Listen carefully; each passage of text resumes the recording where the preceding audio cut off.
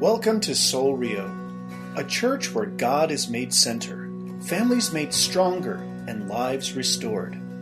Today's sermon is entitled, You Asked, What's My Purpose? Presented by Pastor Jason Potter on July 10th, 2016. So today we're continuing in this series called You Asked, right? And today's question that we're going to address is, what is my purpose? Right?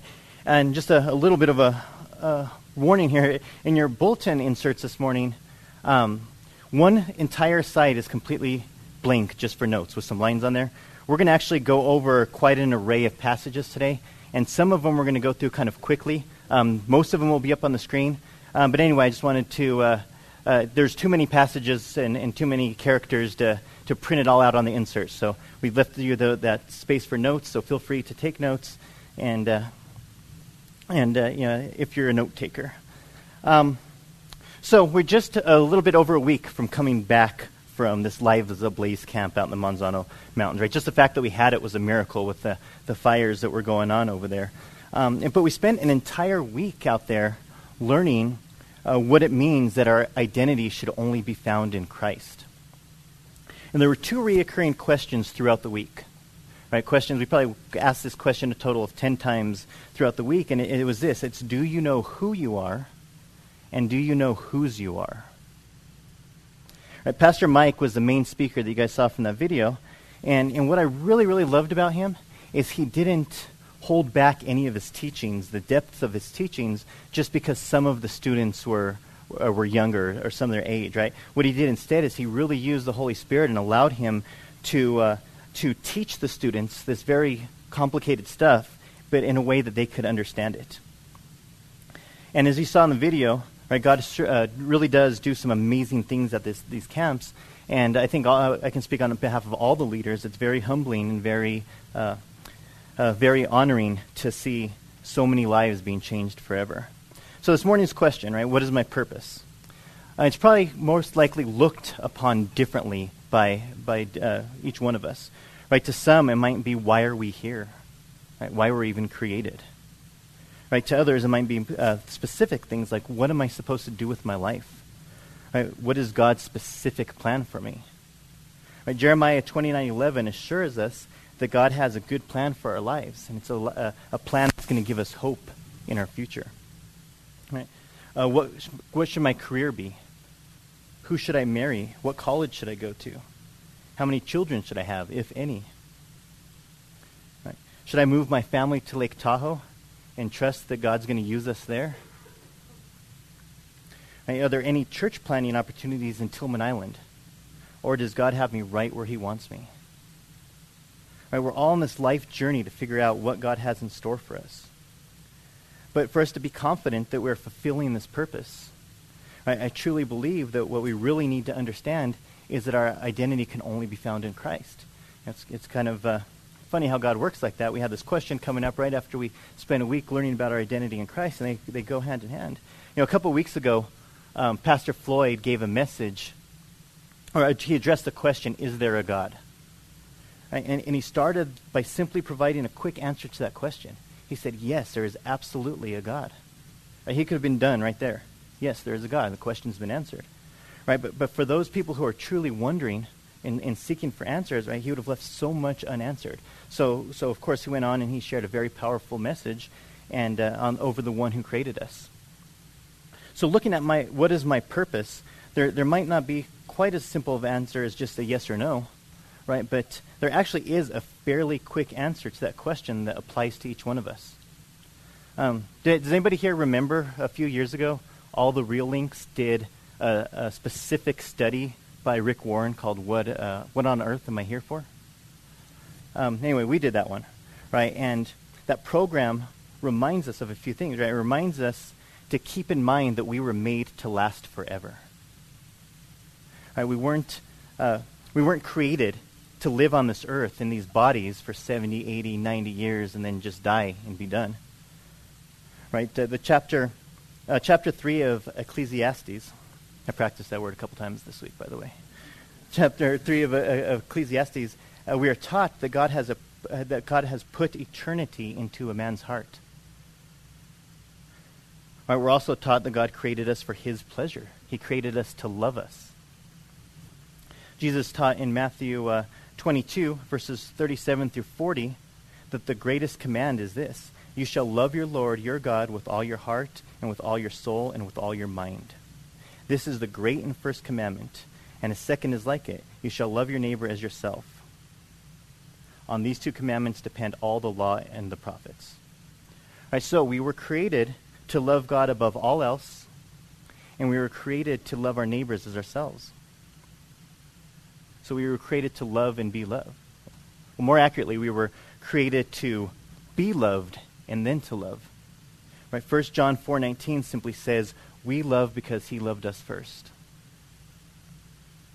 So to recap this somewhat quick answer of what our purpose is, why we were created, right? We were created for God's pleasure, for God to love us. We were created to love God above all else, and each other as ourselves. And we were created to last forever as a member of God's very own family. That's our purpose. So we could be done. Except, what about all those other questions? Right? What about the questions that doesn't God have a more detailed plan for you specifically? And the answer to that is yes, he does. You know, how can we know that? Psalm 139:16 says, you saw me before I was born. Every day of my life was recorded in your book. Every moment was laid out before a single day had passed. And discovering that specific plan is a unique journey for each of us. Right? There's no Bible verse that says, Jason, my plan for you from the very beginning of time has been for you to live at Lake Tahoe as soon as your kids graduate from high school.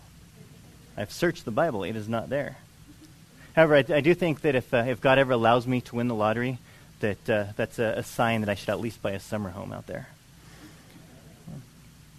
And much of this time, though, we journey down this path of discovering God's plan for us with worry and stress. Right? Is this really what I'm supposed to do? What if this is the wrong decision? And we really lose sleep over it. We stress ourselves out over it. But God commands us to be joyful in all situations. A 3-word verse from 1 Thessalonians 5:16 says, always be joyful. Very simple, always be joyful. Right? This discovery of God's purpose for us should be approached with excitement and joy. And there's this illustration that I heard from this pastor out of Dallas, Texas. Right? He's talking about marriage, and he says you might have the biggest crush on the completely wrong person for you. You might date the person that's completely wrong for you. You might get engaged to the wrong person. You might be walking down that marriage aisle with the wrong person. But as soon as you stand before God and make a lifetime commitment and say, I do, that wrong person just became the right person. Right? And I think we can apply that same concept, that same principle to any situation. Right? If we fear that God is calling us to move somewhere, but we just really love living in this desert too much, so we stay. Right? Or if you choose a career or a college and you're not sure if it's because that's really what God led you to do, or if it's just what you, deep down, that's what you thought that you wanted, right? Submit that to God. Commit to serving him above all else, no matter where you are in life, no matter what decisions you've made in life. Right? Trust that he can and he will use your situation for his glory, no matter how you got there.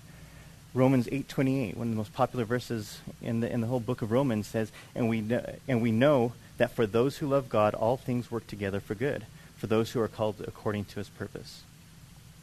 Truly trusting in this promise should remove our stress that we are going to make the wrong decision, and it should allow us to discover God's plan for our lives with complete joy.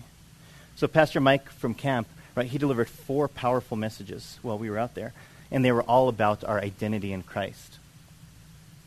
He said before we can expect to discover what we're supposed to do in this world, right, we must first understand who we are, and we must understand whose we are. There's a list of 10 theological words that go along with finding our identity in Christ. Right? Pastor Mike singled out 4 of them: justification, regeneration, adoption, and redemption. Since we don't have several hours to give every one of these words the proper attention that it deserves, we're just going to dig deeper into 2 of them, which is going to be justification and adoption. So what does it mean to be justified? Right? Before we can enter the kingdom of God, we have to be just in the eyes of God. It amazes me how many people, how many Christians even, right, still live like we're capable of earning our way into heaven.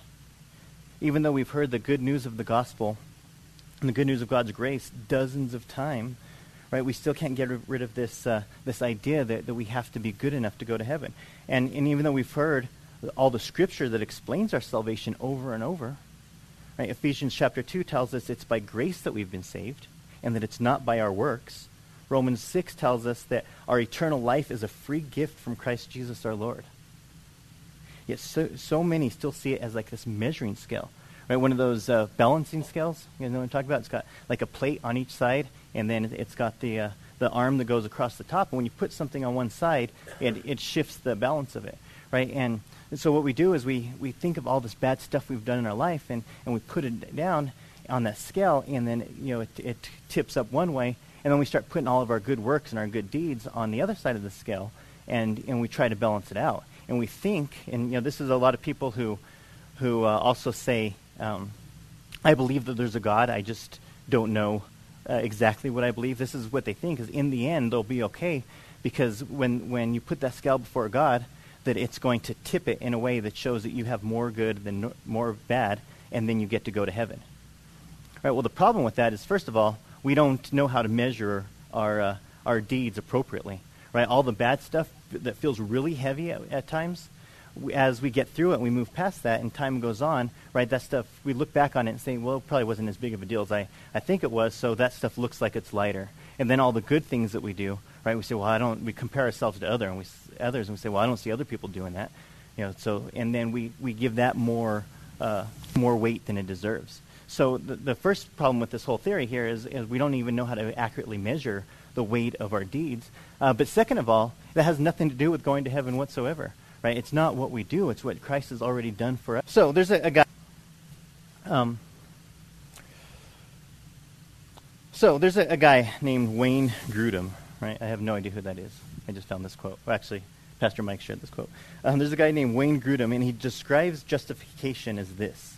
It's an instantaneous legal act of God in which he, 1, thinks of our sins as forgiven and Christ's righteousness as belonging to us, and 2, he declares us righteous in his sight. Okay, that takes us straight to the cross. And we always find answers at the cross, right? Because he literally paid the brutal consequences for our sins. So justification here's some things that justification is, okay? It's the opposite of condemnation. Romans 8:33 through 34 says, "Who shall bring any charge against God's elect? It is God who justifies. Who is to condemn? Jesus Christ is the one who died. More than that, who was raised, who is at the right hand of God, who is indeed interceding for us." Justification is externally applied by God to us. It is a legal declaration. It's God's response to faith. Now, here's some of the things that justification does. Justification declares that we have no penalty to pay for sin. Romans 8:1 says, there is therefore no condemnation for those who are in Christ Jesus. Justification declares that we have the righteousness that belongs to Jesus. This one's important. Well, they're all important. This one's important. And Romans 3:21 through 22 says, "But now the righteousness of God has been manifested apart from the law, although the law and the prophets bear witness to it. The righteousness of God through faith in Jesus Christ for all believers, for there is no distinction." All right, so here's what justification looks like. I brought in a couple of books here. All right, this first one is called The Life Story of Jason Potter. This actually applies to all of us, so feel free to fill in your own name here. But by the way, side note, this picture here, I don't know if you guys saw it for a brief second on the video. All right, that was taken at camp. So Pastor Floyd came up on Thursday morning and spent the morning hanging out with us. All right, so he got there and he was excited. Camp, fun, all fresh. I had already spent 4 days with these clowns, and they're justified clowns, but clowns nonetheless. Right, so. Yeah, at this moment in time, I wasn't in a particularly bad mood, but I was already past the whole camp, pictures, let's go type thing. So So that's how that picture came to be.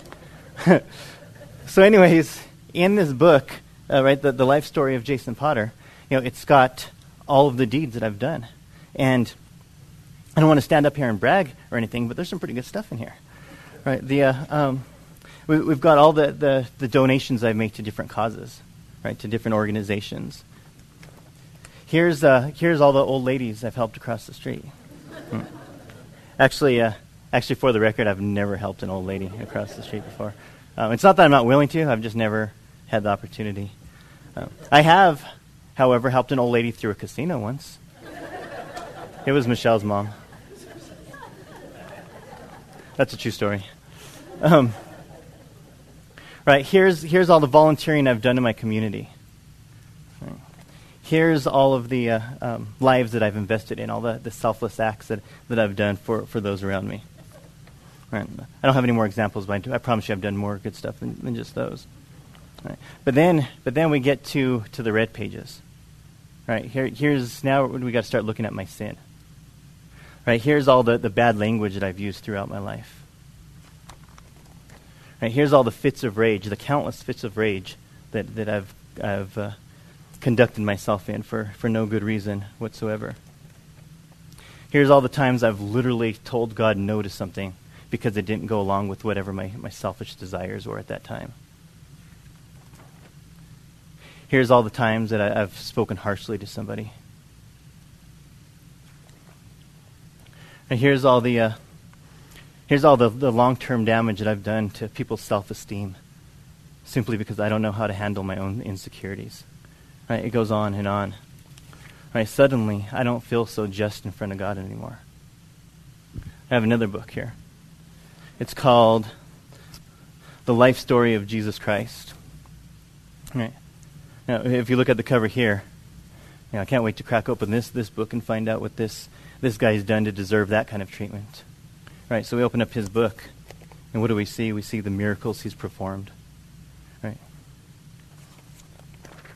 We've seen all the stuff that he was willing to sacrifice on this earth for the betterment of others.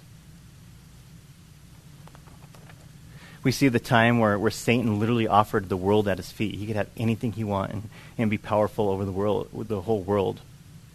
But instead, he denied all that because he knew it wasn't his Father's will. List goes on. I'm going to fast forward it here. Trying to get to the sin.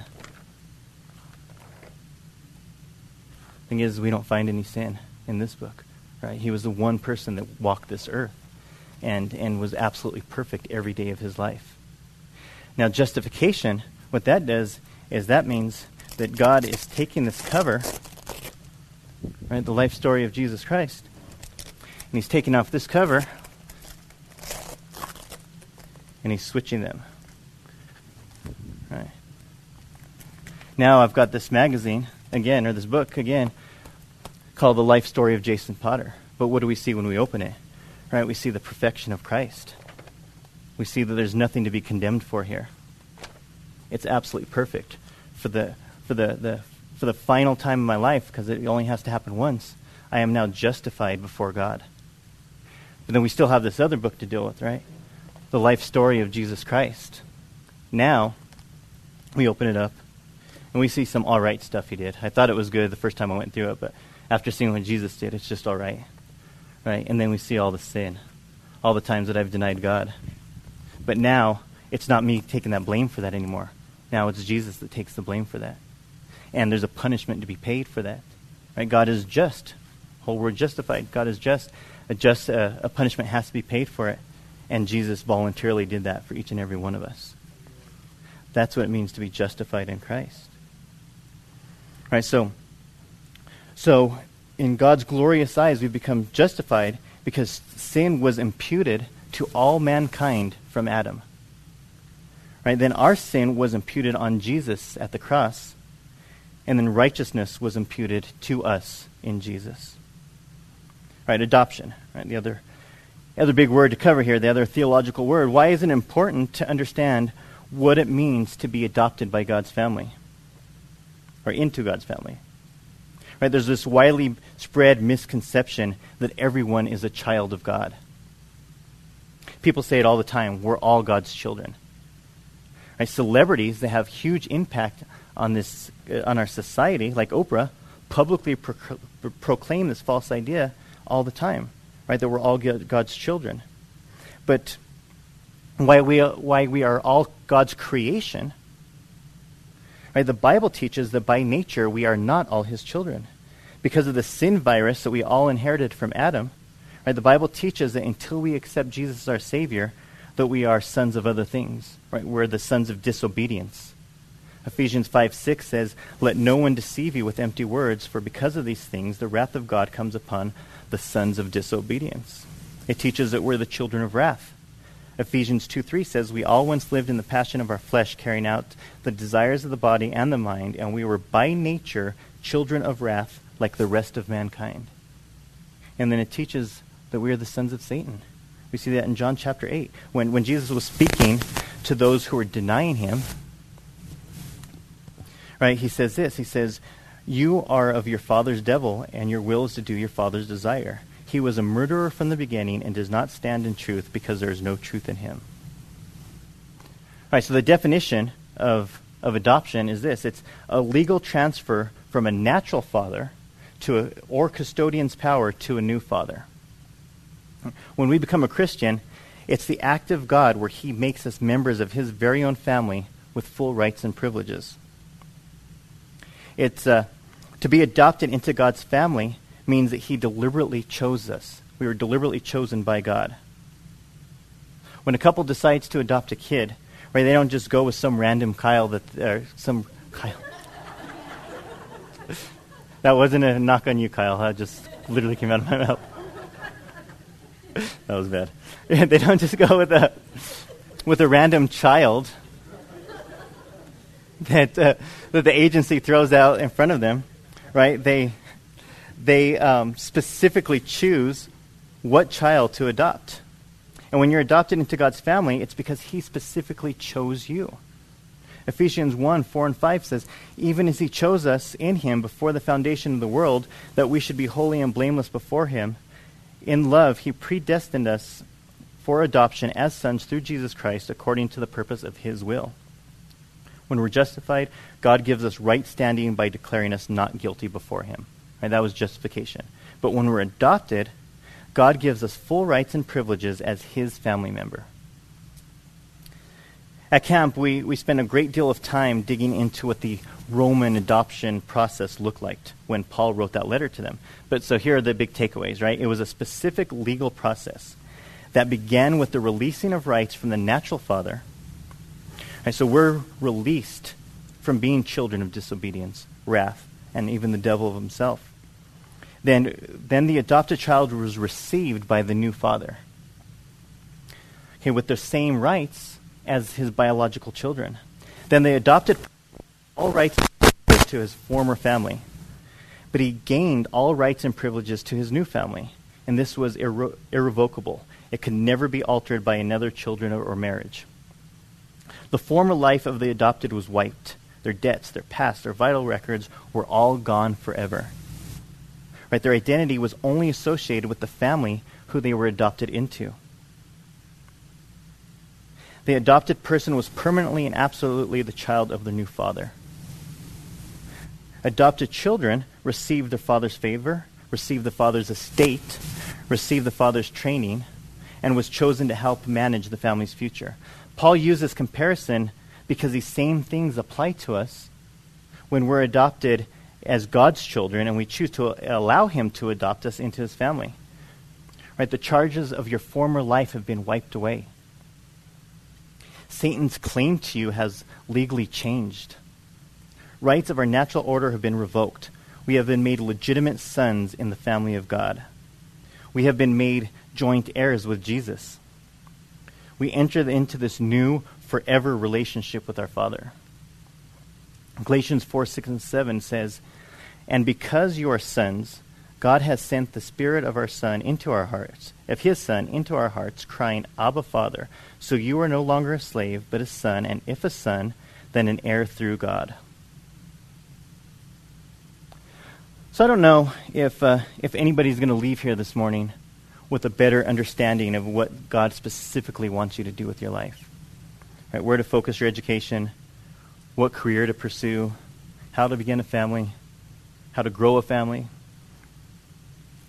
Right, but if you're truly seeking God's direction for your life, I pray that you see the importance of understanding who you are, and that your true identity is found in Jesus Christ and what he did for you on the cross. And no matter what decisions you face, I pray that you find confidence and assurances in making those decisions by prioritizing to glorify God in your life because of whose you are, because you have been adopted into God's family. On the other side of your bulletin insert this week, there's a single verse, right? We saw a considerable amount of scripture flash up there. I think there was like 12 verses or something. But I only felt led to include one single passage on your insert, in the notes of your insert. And I absolutely love how this is phrased, right? And it applies to each one of us. The very moment that we give our lives to Christ, this becomes applicable. And it's from Ephesians 2:19. It says, "From now on, you are not strangers and people who are not citizens. You are citizens together with those who belong to God. You belong in God's family." So this morning's question is, have you truly been adopted into God's family? We're not necessarily considered a large church here at Soul Rio. So I think that it is possible that every single one of us has accepted God's free gift of salvation by receiving Jesus as our Lord and Savior. But statistically speaking, it's probably not very likely. Right? Chances are there are still people here that need to take that step, that need to make the claim to be a member of God's family. Now, I use this illustration when I go into the youth detention centers. Granted, in the detention centers, those young men are there as a consequence of something that they've done. But they can still relate to an orphan. There's still young men who aren't adults yet, who are away from their families, so they can relate to the mindset of an orphan. And so I use this illustration. I said, what if somebody comes in here every single week and tells you, you don't have to be an orphan anymore. There's a family out there that wants to adopt you. And the father of that family has more money than Bill Gates. He has more rooms than Donald Trump's hotels all put together. Right? His resources are unlimited. Right? He has time to invest in every one of his adopted child. He wants to love every single one of his adopted children. Right? And all you have to do is just agree to leave this orphanage, let this family adopt you, and claim that goodness for your life. And not only that, do they want to invest in you and love you and give you a new life, but they want to share in everything that's theirs is going to become yours. You're going to have a stake in everything that belongs to them, even as much so as their biological children. Right? But what you do is when you hear this is you respond and say, no, I'm just going to stay here in this orphanage. What if that's not even true? Right? How do I know that this person really exists? Right? How do I know that he's going to be that he has all these promises that are really going to be fulfilled in my life? I think I'm just going to stay here. So they continue week in and week out living in this orphanage where they're lonely and they're deprived of things that they were created to have, when all they have to do, and they hear this message all the time, they hear of this family that wants to adopt them, and all they have to do is just stand up one day and say, yes, I want to go live with this new family.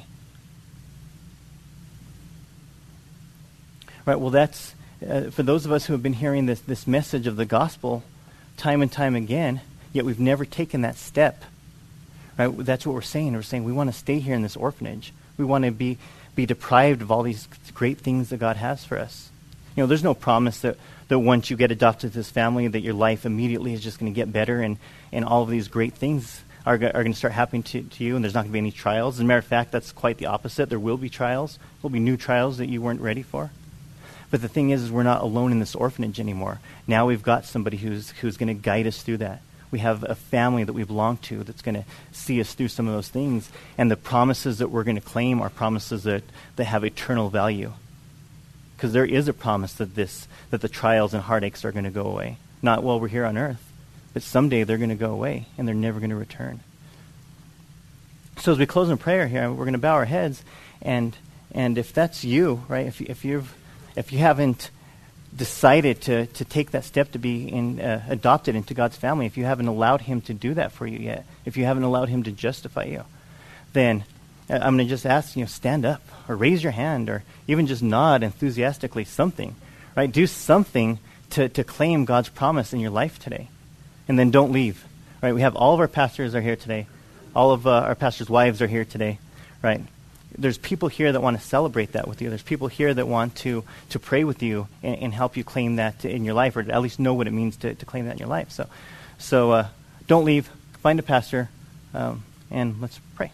Father God, we thank you for everything in this life, Lord. We thank you that you justified us in the way that you did, in a way that we would never, ever, no matter how hard we try, ever be able to justify ourselves in your eyes. You declare that we're just. And that is a free gift, and we're so thankful and grateful on this gift that we truly can't even really comprehend how huge it is. Lord, we thank you that have all these limited resources that you just want to give to us. Lord, we thank you that you want to be our eternal Father that's going to share everything that you have with us, and simply because you love us, because you created us so that you can love us. Lord, we thank you for the gospel. We thank you for the good news that Jesus Christ died for our sins. Lord, I pray that if there's anybody here that wants to make that claim, if they're ready to say, yes, I'm going to go live in God's family, if they stand up right now, Lord. Or raise their hand. Lord, we know that your offer for adoption isn't weekly. It's for every moment, Lord. Every moment you give us that option, that if we have not been part of your family yet, Lord, that we can just, by crying out to you and confessing our sins and accepting the forgiveness of Jesus Christ, that we will be forever members of your family. We praise you for everything you do for us, Lord. We pray in Jesus' name. Thank you for listening, and we pray you were blessed by today's message. You are invited to worship with us Sunday mornings at 10 a.m. For directions and information about Soul Rio and our weekly events, please visit our website at soulrio.com. You may also contact us by phone at area code 505-792-8737 or email us at info@soulrio.com. At Soul Rio, we're a community of followers of Jesus Christ, committed to live by faith, to be known by love, and to be a voice of hope to our community. We invite you to go with us on this journey.